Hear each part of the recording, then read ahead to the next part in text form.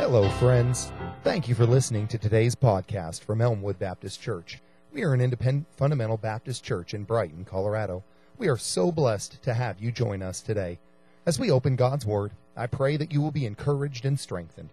Our desire is for the world to come to a saving knowledge of Jesus Christ, and for Christians to grow in an intimate relationship with Jesus and to serve God with their whole life. May God bless you richly as you listen today.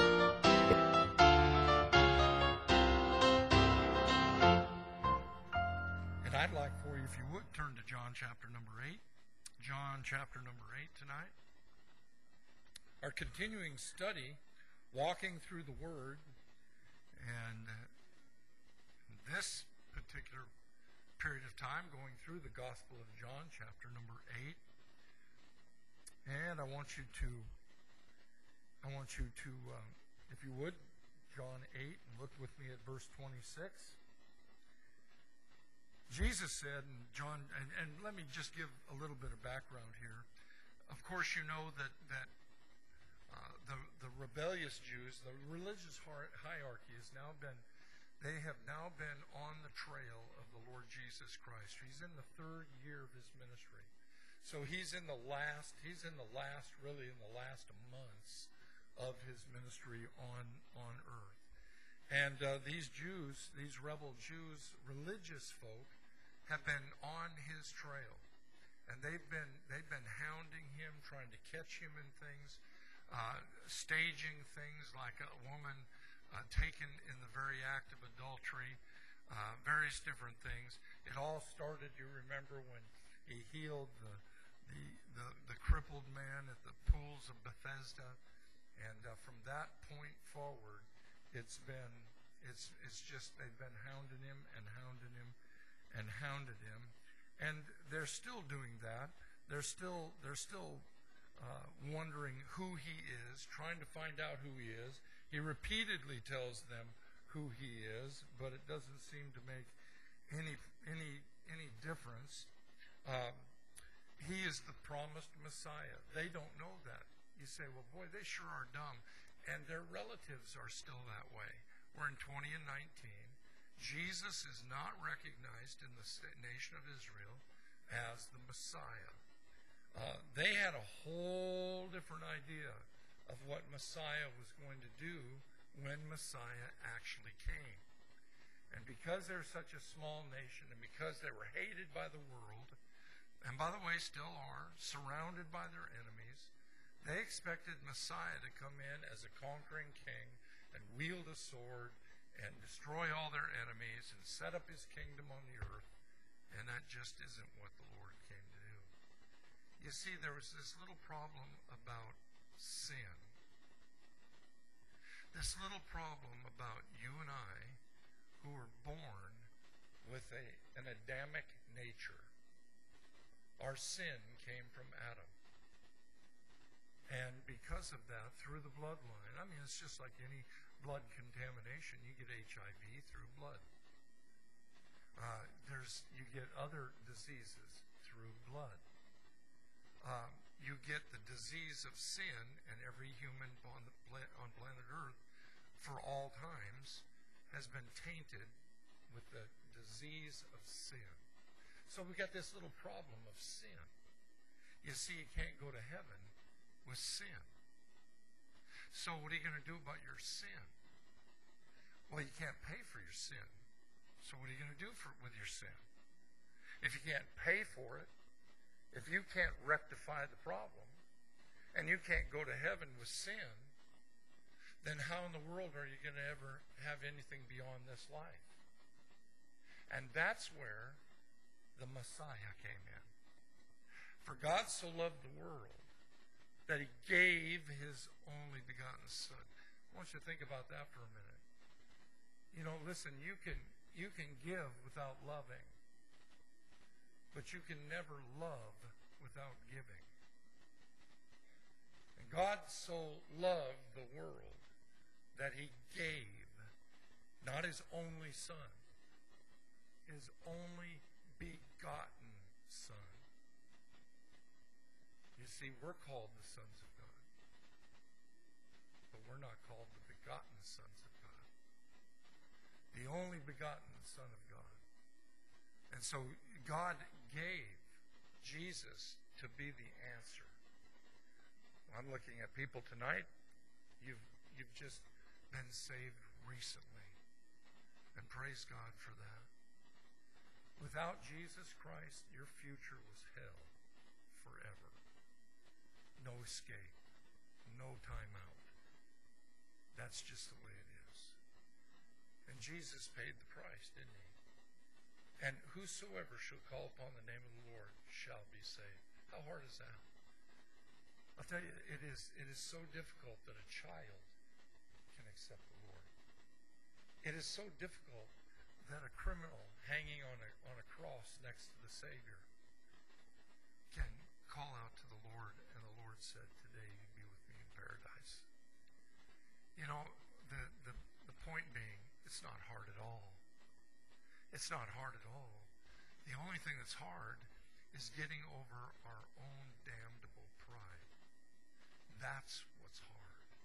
Pride has damned more souls than probably any other human thing. And so we just have to get over ourselves. Man has a notion that he's good enough to get to heaven. And that's primarily the world.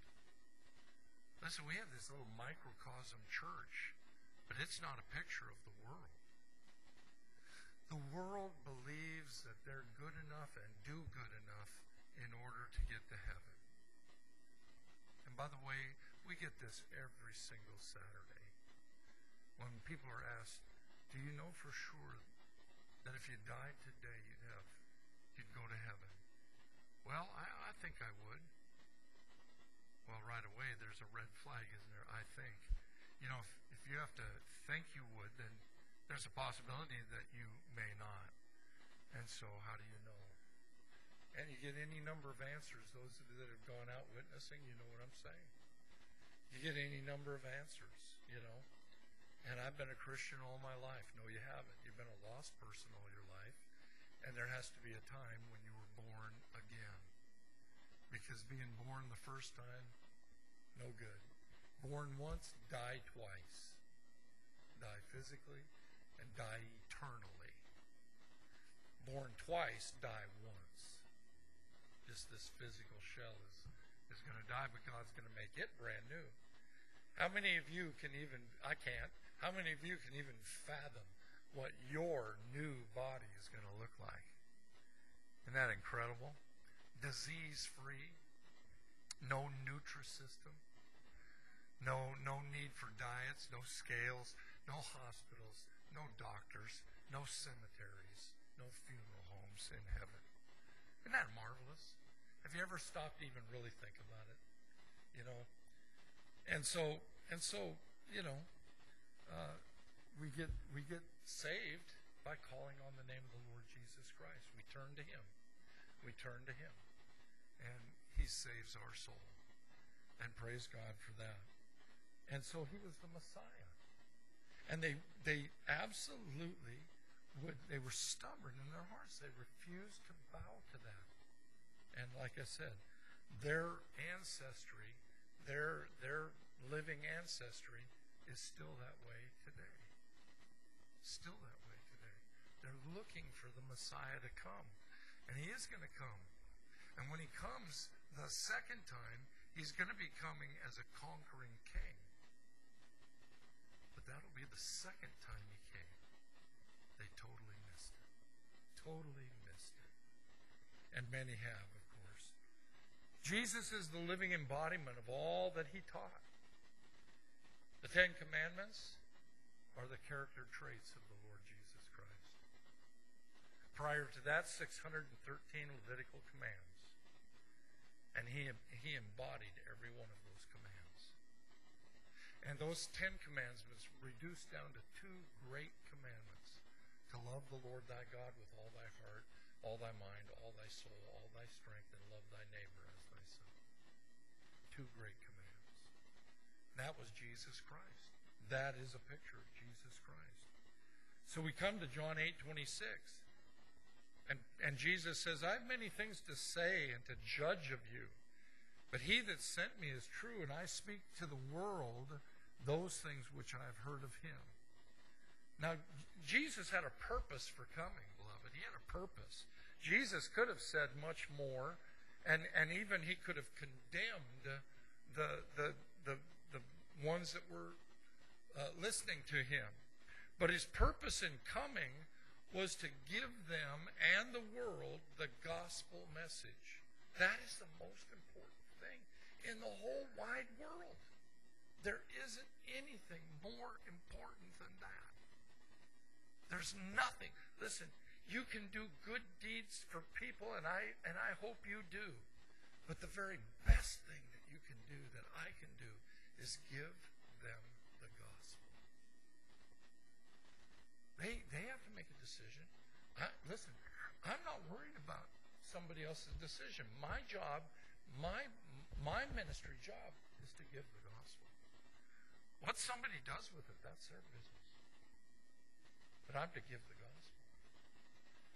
And so that was Jesus' purpose. His purpose should be our purpose. Amen? John 8:27. And they understood not that he spake to them of the Father.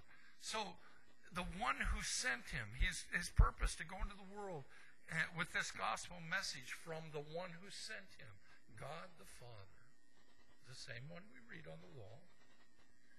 And they just did not understand that he was talking about God the Father. Now John added that the people didn't understand that Jesus was referring to God the Father, but that's only because God was unknown. If you don't have a relationship with Jesus Christ, the Son of God, or God the Son, then you can't have a relationship with God, because you cannot divide the two. We're going to get, very soon, we'll get to John chapter 10. And wonderful, wonderful eternity sealing and comforting passages about one's salvation found in John chapter 10. And one of those passages is found in chapter 10, verse 30, where Jesus said, I and my Father are one.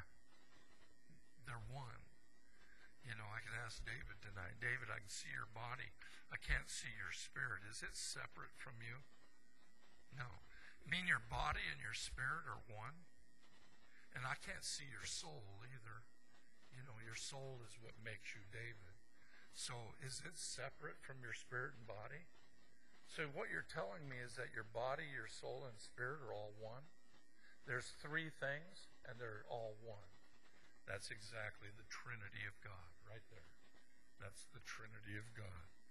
And so they didn't know Jesus or they didn't know God the Father because they rejected the Son. Verse 28. Then said Jesus unto them, When ye have lifted up the Son of Man, then shall ye know that I am he, and that I do nothing of myself, but as my Father hath taught me, I speak these things. So each person of the Trinity had a role. God the Father was putting out to the Son what he wanted spoken to the inhabitants of the world. You see, you say, well, why didn't God just do it himself? Well, in the person of his Son, he was able to come through the human birth canal. He was able to experience everything that human beings experience. You know, if Jesus wouldn't have come that way, some human would say, well, he doesn't know what in the world he's talking about. He's never had to go through what I've gone through. But Jesus did.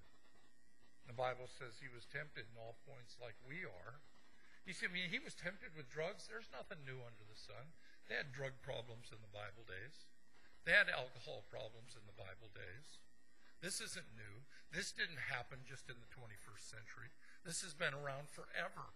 The devil has had these same games and same sins forever. Forever. Nothing's new. Well, why didn't God just do it himself? Because God the Father cannot come into the presence of sin. But through his Son's interaction, he is is the embodiment, the whole embodiment of God. We call it, he is incarnate. Jesus Christ, incarnate, which means he's in flesh. God is in flesh. And so through Jesus, he's able to communicate his word.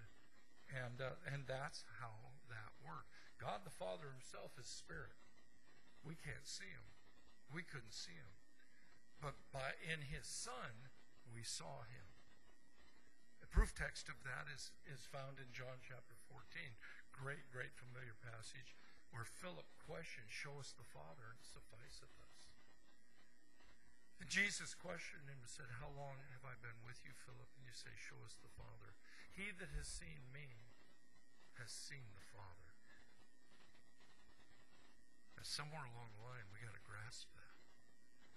You say, boy, that's tough to grasp. The Trinity is a hard thing to grasp. And you know what? We do that by faith. Faith is the substance of things hoped for, the evidence of things not seen.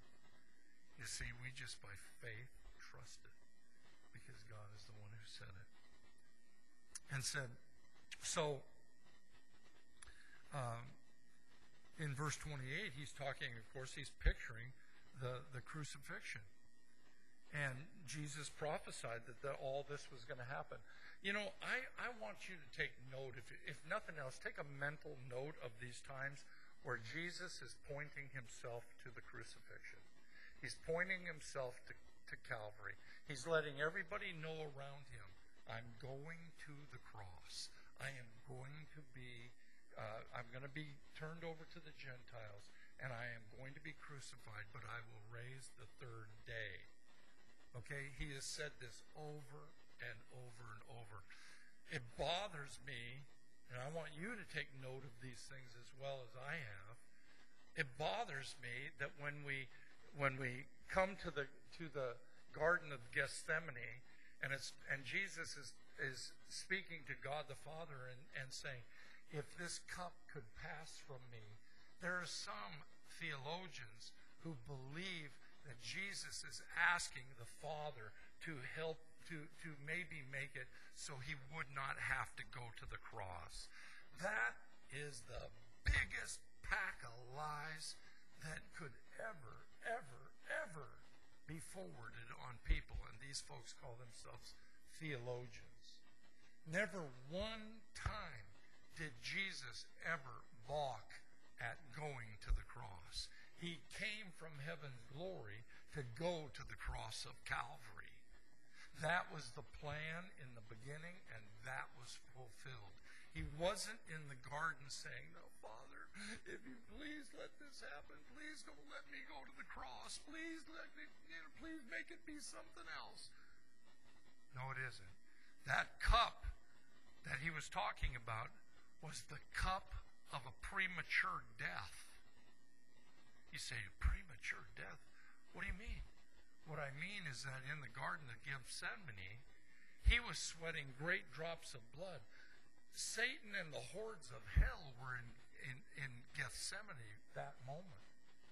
They were putting so much pressure on the Son of God that if it wouldn't have been for the fact of God the Father, he likely would have died right there in his human state. He'd have died right there in the garden and missed the Calvary's cross.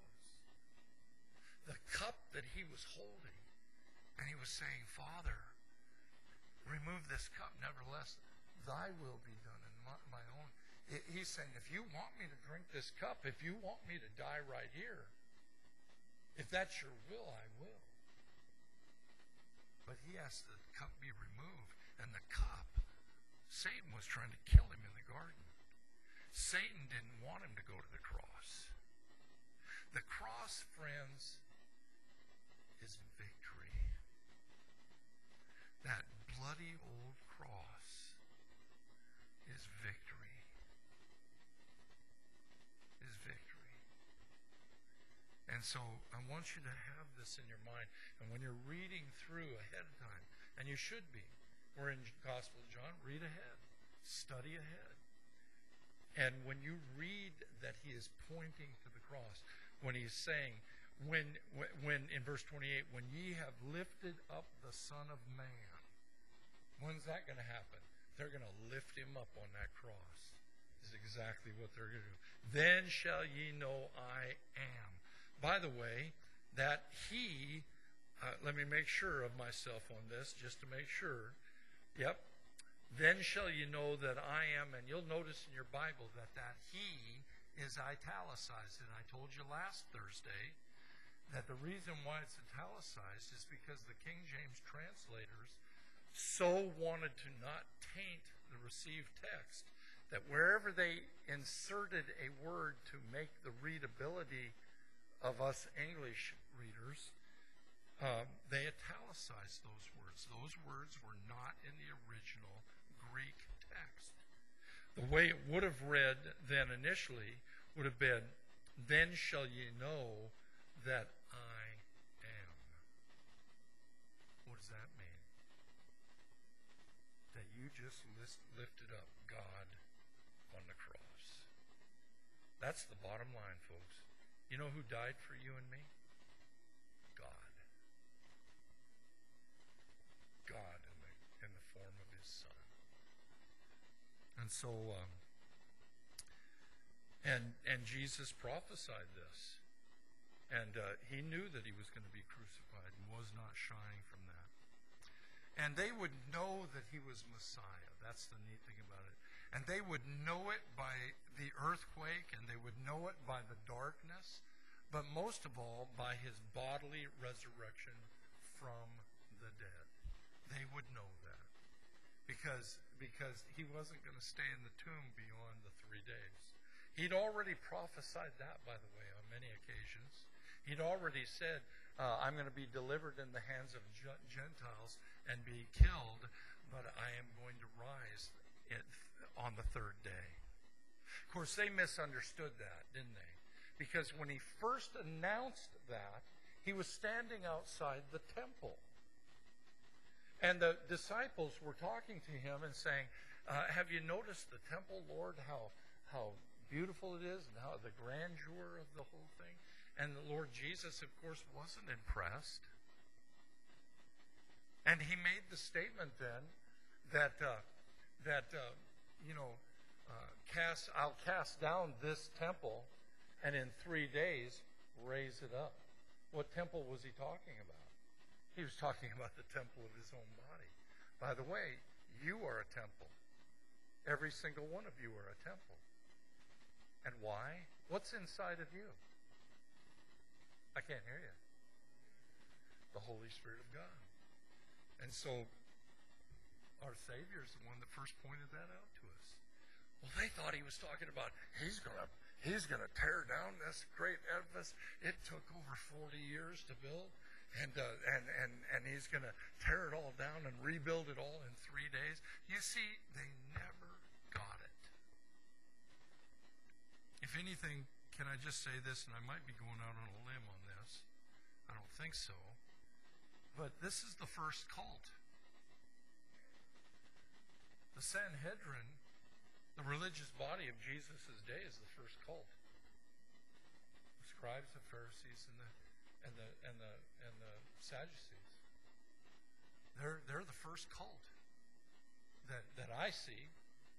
Because now when you think about the cults, you think about Mormonism, you think about Jehovah's Witnesses, you think about, well, there's hundreds, thousands maybe of them.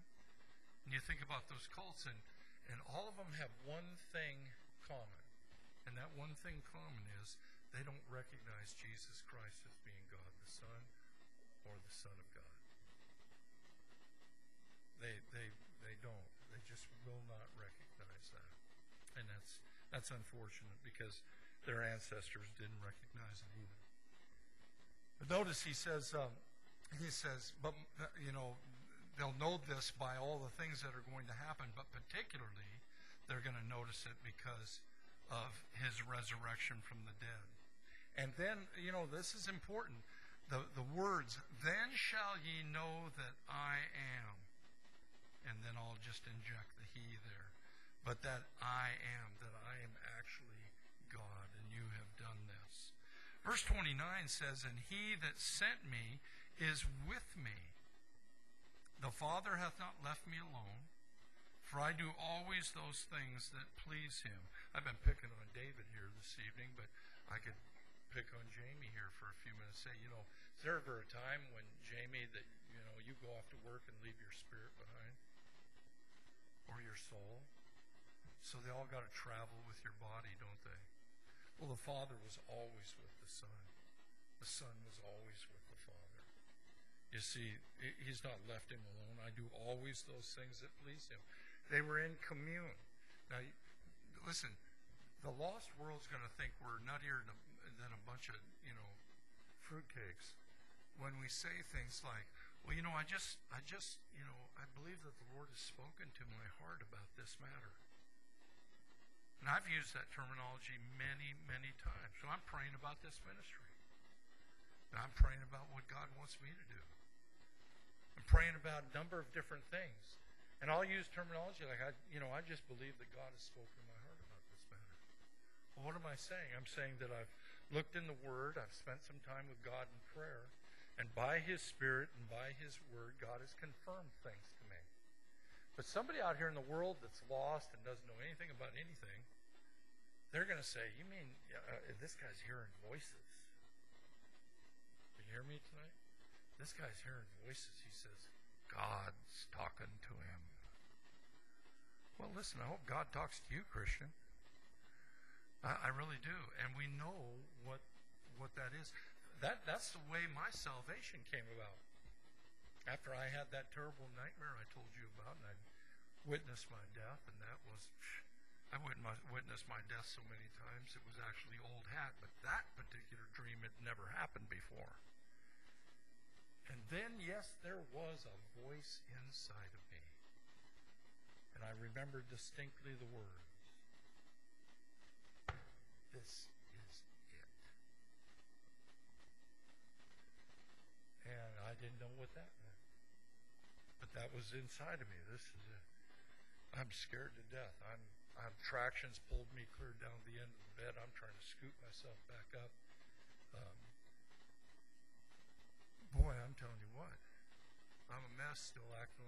I'm a scared little boy trying to act tough.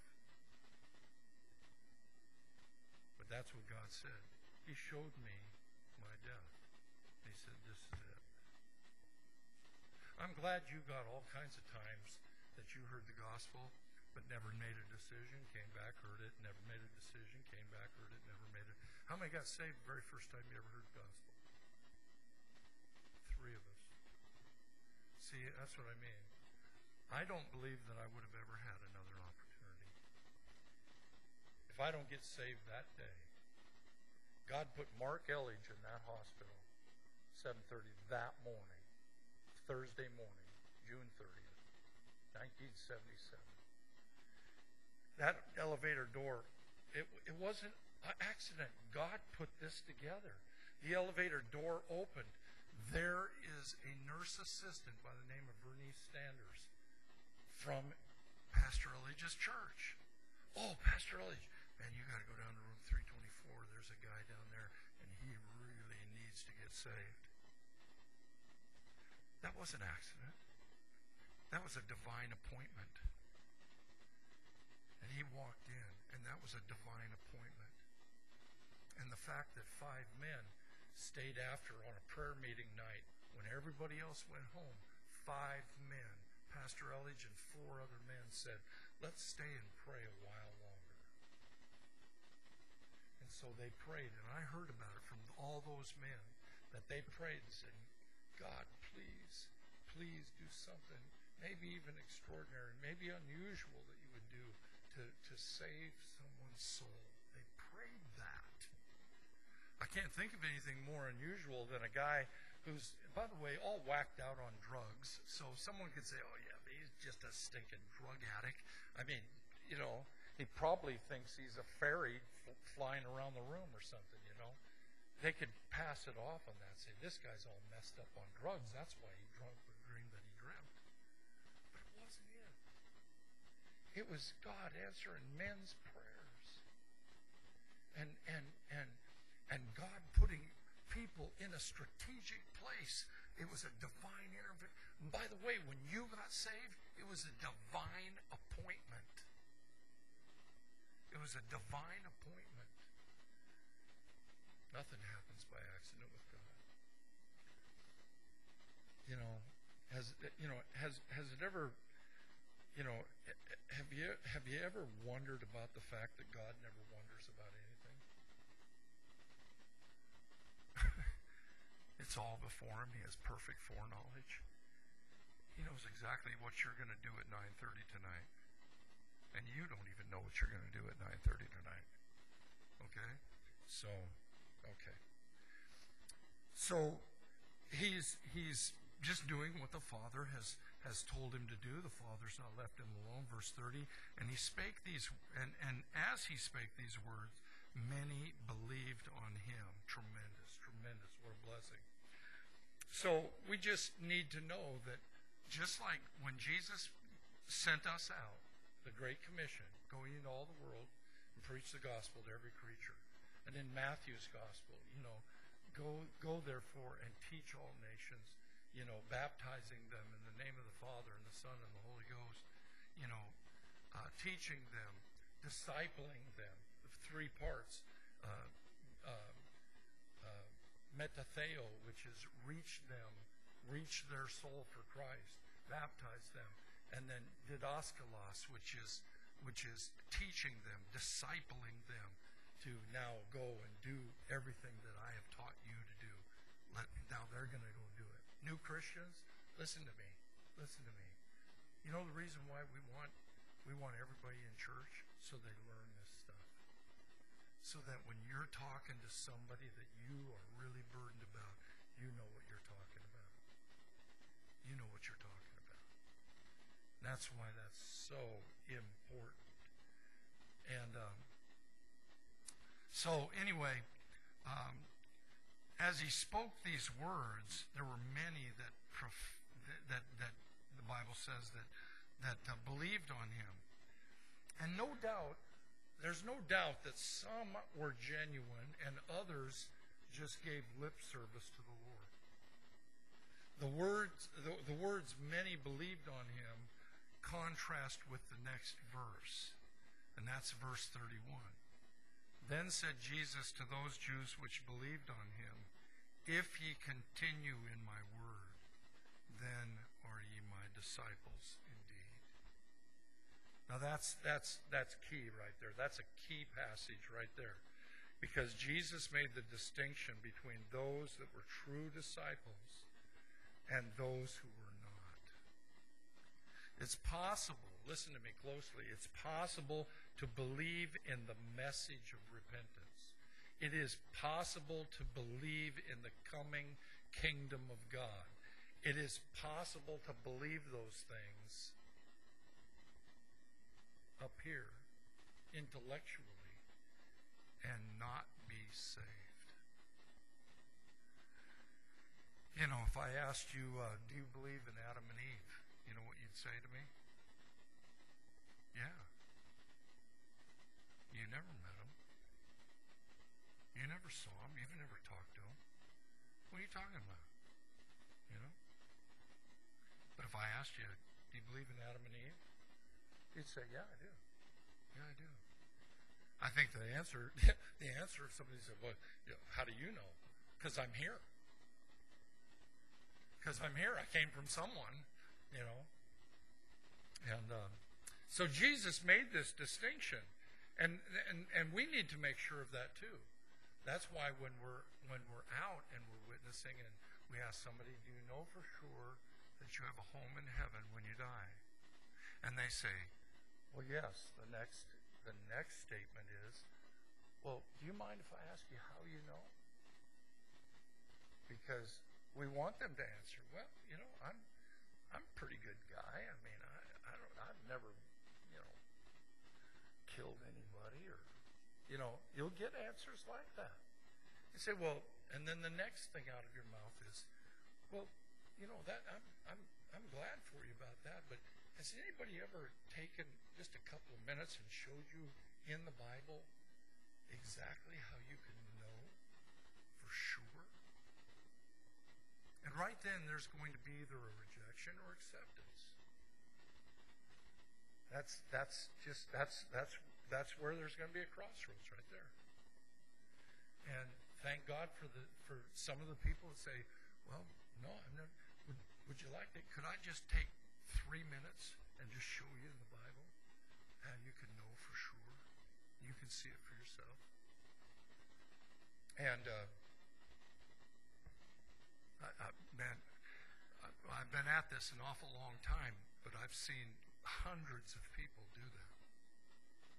I've seen hundreds of people. I've prayed with hundreds of people over these years that have asked Christ to save them. And I've had many, many, many, many, many more than that who made excuses. Well, I'm kind of busy right now, and, maybe you can come back, blah, blah, blah, whatever the case is. But, it's a wonderful thing. It's a wonderful thing when you can, see somebody genuinely saved. And when they're genuinely saved, I look at Amber. I'll just pick out Amber here for a moment. Or Debbie. Debbie just got saved too. One thing that I've picked up right away about these two ladies is the fact that, virtually every time the church doors have been open since they got saved, they're here. That's pretty good fruit. That's pretty good testimony. That's pretty good testimony. I got church members that live a mile from here that aren't here tonight. They live a mile from the church. From the time I did the one call this afternoon, they could have started walking and got here. I wish they were here. I do. I really do. But that's what Jesus is saying.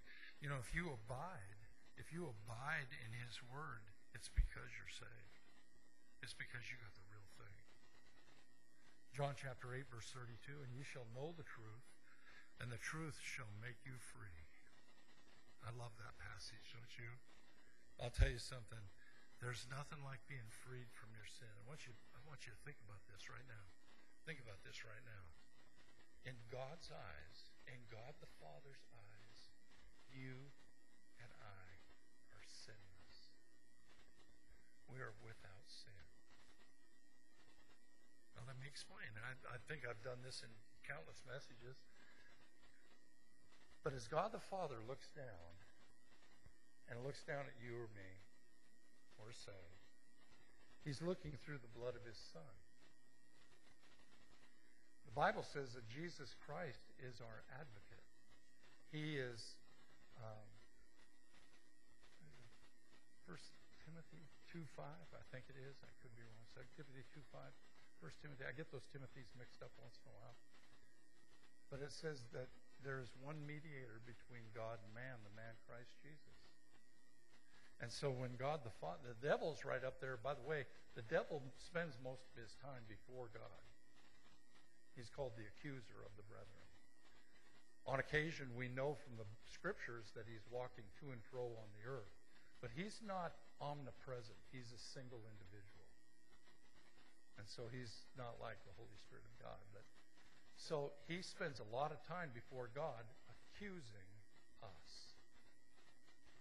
Did you see what Gary Randall just did? Did you see what he just thought?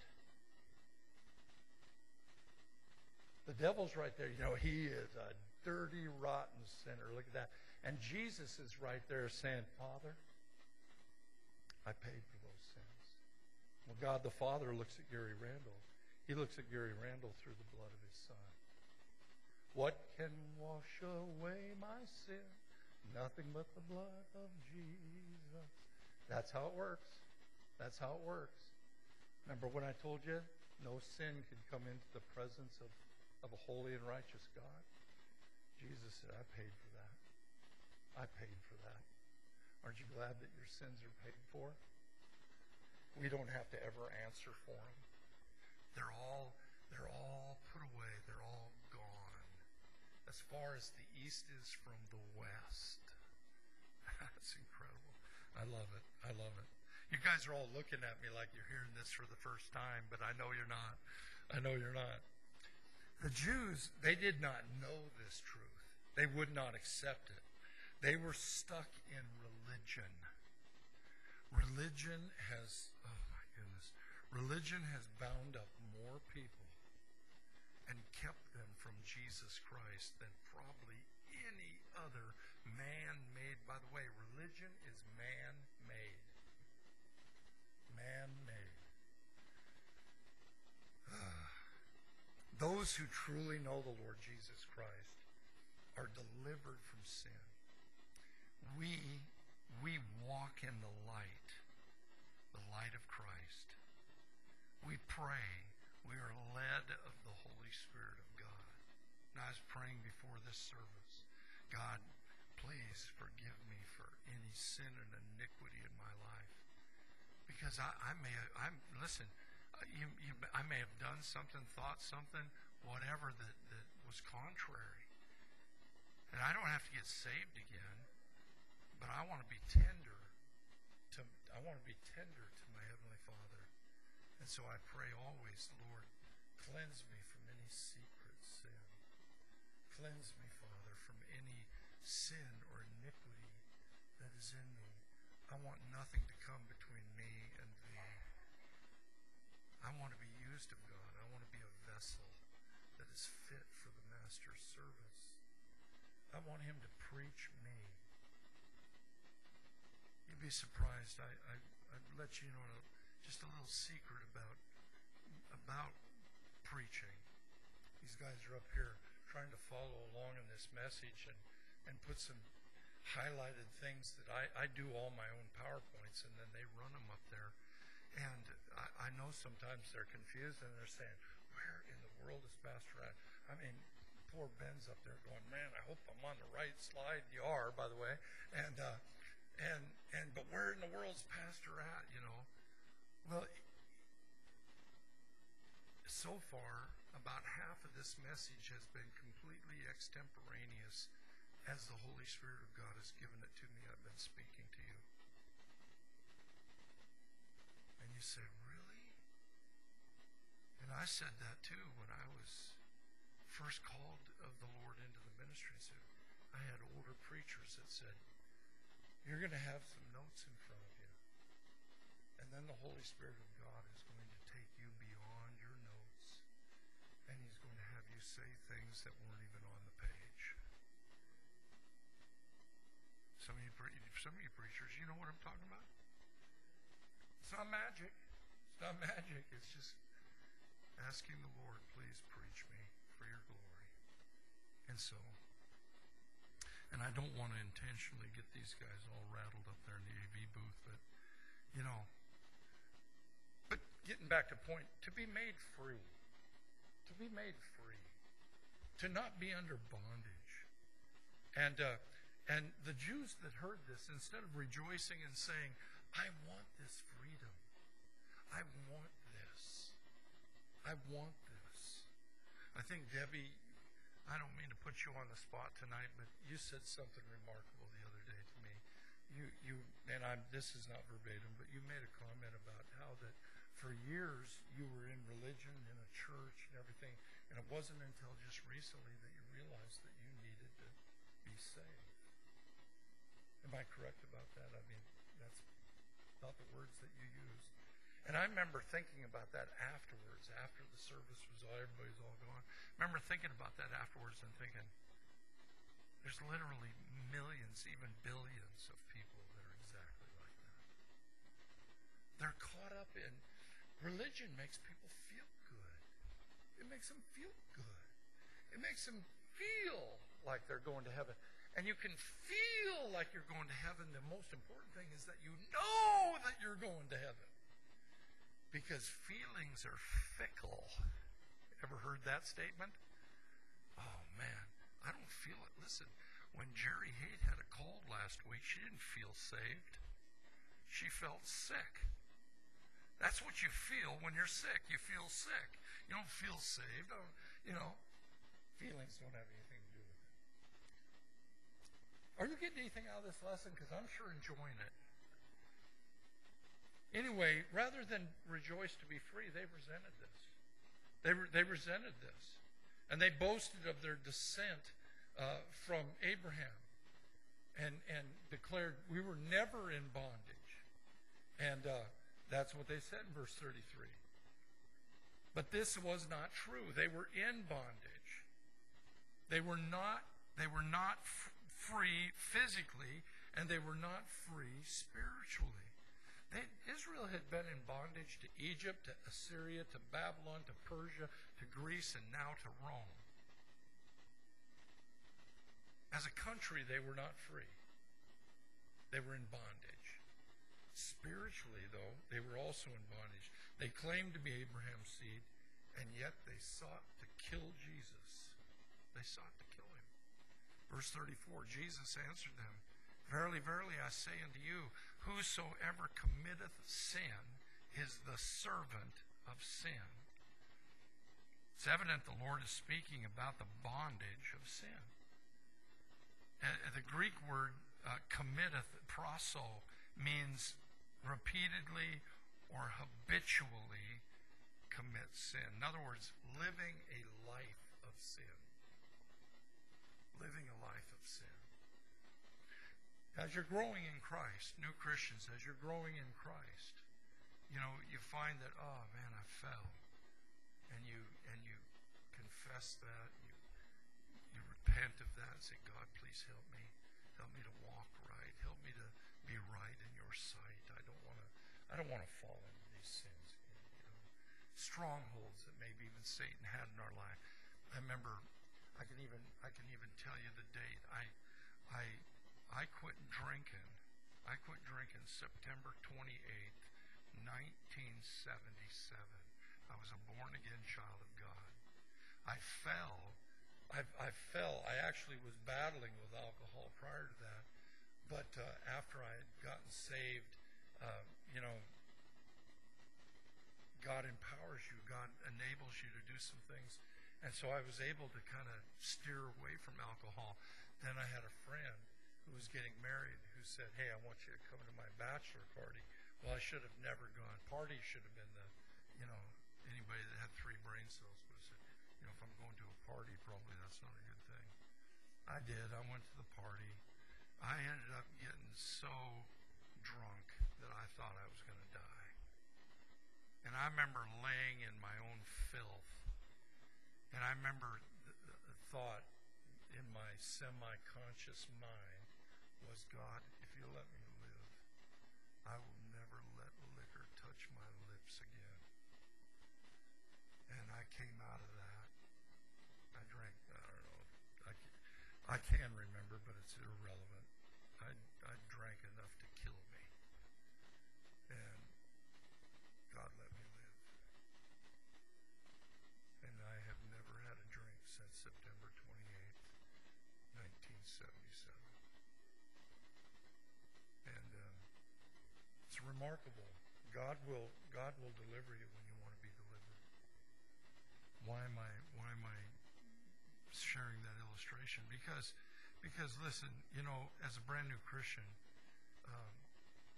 as you're growing, there's going to be some times you fall. There's going to be some times that you say something you shouldn't say. There's going to be some times you're squabbling. There's going to be some times you're not perfect. In other words, you're not perfect. By the way, you're never going to be perfect. But as you grow in the Lord, those instances of falling, some of you Christians have been around for a while. Nod your head like you know what I'm talking about. After you've been saved for a while, the frequency of falling becomes further spread out. Am I right? Say amen. Why? Because you've learned from previous falling. You've been in the Word. You're reading the Bible now. Instead of carrying it around like a religious decoration, you're actually reading it. You're actually trying to apply it to your life. What's God speaking to me here? That's why you're here tonight, so we can try. I'm trying to have a Bible study where I'm applying this to our lives, trying to make this be applicable 2,000 years ago, applicable to us today. And it's I don't do the Word of God any justice whatsoever, but I'm asking God to just use me in this. Jesus answered them and said, whosoever committeth sin is the servant of sin. Don't get the idea that somehow you're going to become sinless. Don't ever get to that place, because you're not going to be. But there, as you grow, there's going to be less and less of that. You're still going to be a sinner, saved by the grace of God. But, like for instance, the sin of alcohol that caused me to stumble. Alcohol's not even a temptation to me today. Drugs, and you've heard the story about how God delivered me. Drugs today. I mean, I was nonstop high for 7, 8 years. Every hour for 7 or 8 years. I never was not intoxicated. That's horrible. That's horrible. And today, outside of the fact that I only have 4 brain cells left, outside of that telltale fact, drugs aren't a problem for me today. And there's things that bothered you early in your Christian life as you were growing. But ask yourself the question, and not cocky, not arrogant. I'm just saying God has grown me beyond those things. And if you think about it, there's some with you too.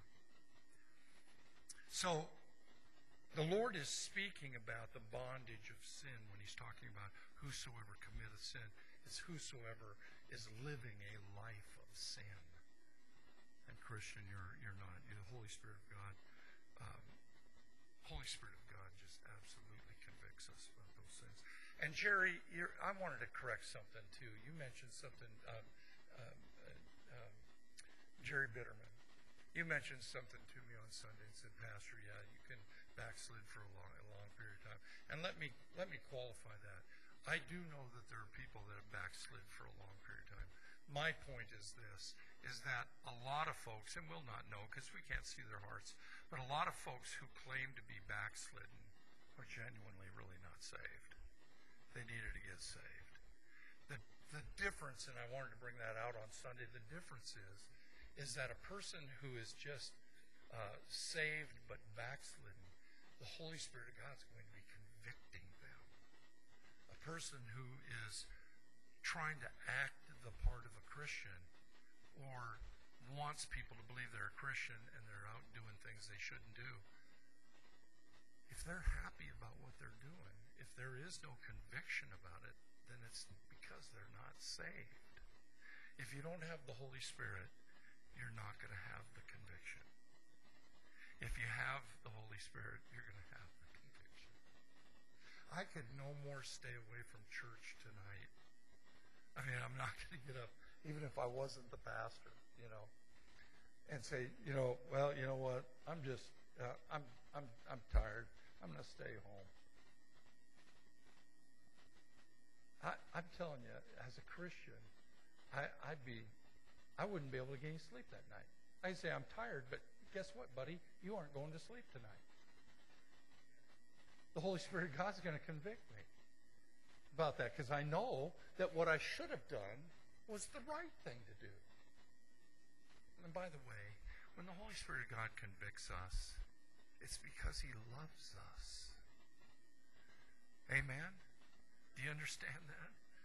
He's not a bully.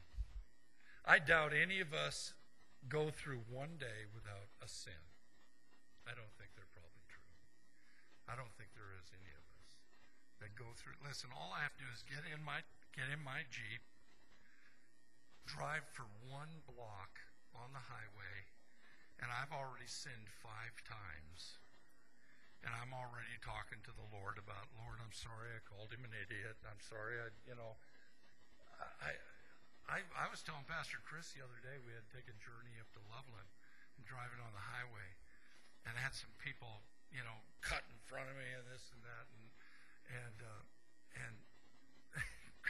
Pastor Chris was sitting there. I was going, man, What an idiot. Who gave you your driver's license? Where'd you get your And I'm having this conversation with my windshield, and Chris is sitting right there, and he's quiet. He's quiet. Chris isn't usually quiet either. he's just quiet. And then I looked over and I said, Lord, forgive me. Here I go again. I said, this is the biggest nemesis in my life. Anybody know what I'm talking about? Okay, amen. My problem is I got to get over myself. I actually think I'm the greatest driver in the state of Colorado.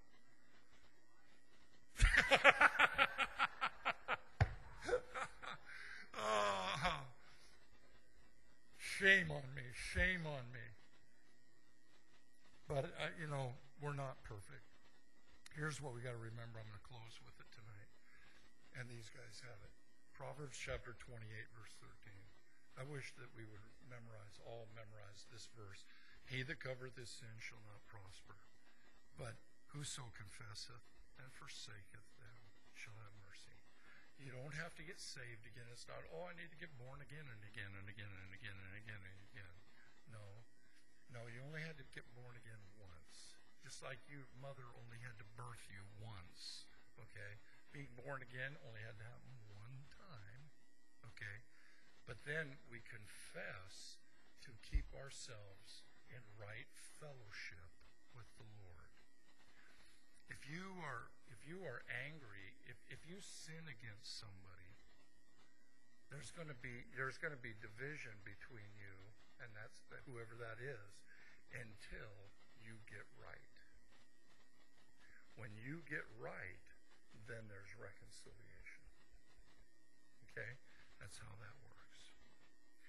Did you learn anything? Don't just tell me that to make me feel good. Did you get anything out of the lesson tonight? I sure hope so. Trying to make it as applicable as possible. God is so good, isn't he? We'll pick it up with John chapter 8, verse 35 next Thursday, Lord willing. And tonight, just for the invitation, really I want you to just ponder some of the things that you've heard tonight about salvation once again. It seems like every couple verses we're dealing with salvation. But I want you to think about tonight. Are you the Christian witness that God wants you to be? Are you allowing God to use you to be a witness for him? To get the gospel, the most important thing that we can give out. Don't forget that. The most important thing that we can give to somebody is the Lord of others.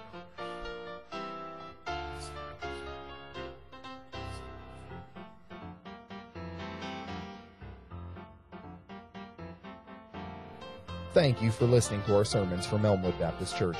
If you like our ministry and want to know more, check out our website at www.elmwoodbaptist.org, or please leave us a review on iTunes. Join us next time as we continue to study God's Word and grow in His grace. God bless you, my friends.